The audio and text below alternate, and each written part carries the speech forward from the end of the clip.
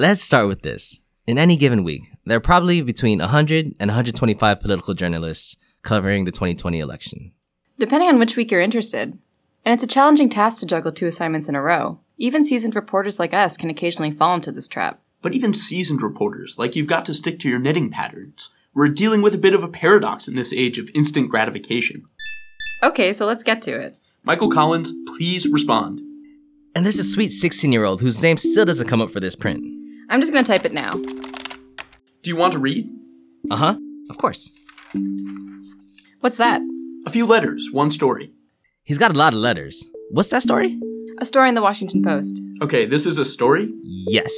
Okay. The story of Michael Collins.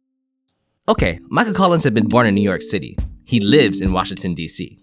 He's a senior at Stuyvesant. And then he went to Brooklyn College. And he was a Rhodes Scholar. Okay. And he wanted to be a prosecutor. But he ended up dropping out. And his family moved around a lot. And he had a lot of trouble finding a job. And he had a lot of trouble getting a job. Which is really hard. I'm not that smart. So he does a lot of volunteer work. Like what? He does a little bit of everything. I'm not that bright. I'm not that pretty, right? Or he's an artist. An artist. An artist.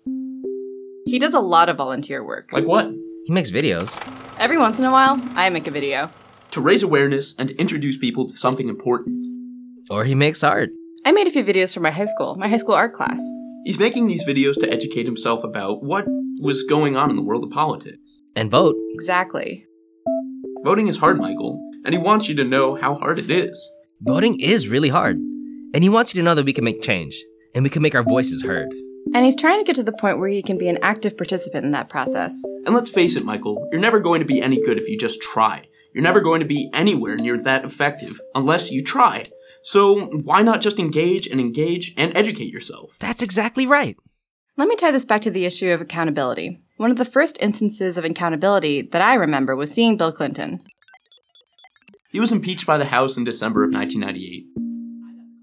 I got the call from the White House that morning. And I went to the White House and I said, "Mr. President, I'm sorry we failed you." And he said to me, "Mr. President, I know that this is not the right way to go about things. You can take a lot of heat for something that was not even your decision." I can't tell you how much of the pain that I was feeling when I was being driven by the realization that I was not going to be able to get this done. So he's trying to get to a place where that's his responsibility. Yes. And he told me that story. That's right. It's a weird feeling. We'll be right back.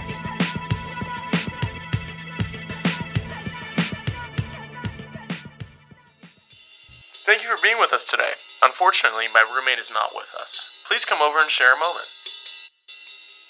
Please share a moment. Share a moment. We each have our own special moment Share a moment. that we can all get behind.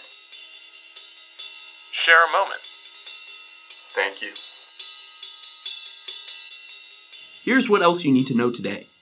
I feel like I'm in a pornographic film. It's Wednesday, August 24th. Tens of thousands of protesters gathered at a major intersection in Hong Kong on Tuesday to voice their anger over a report by the International Monetary Fund about Hong Kong's airport. It's not just Hong Kong. It's mainland China. It's Hong Kong. I am the island. I am a colony. I am one country. 2 countries. China. From the New York Times, I'm Michael Barbaro. This is Great Political Thinking 2020.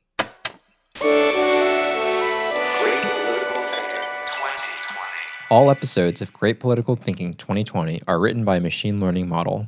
Check out greatpoliticalthinking2020.com to find out more about the process behind the show. This episode featured performances from Christina Dakinay, Patrick Warren, Julian Matthews, and Sam Crystal, with production and direction contributions from Emily Zhao.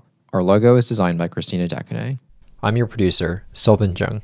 This is Great Political Thinking 2020.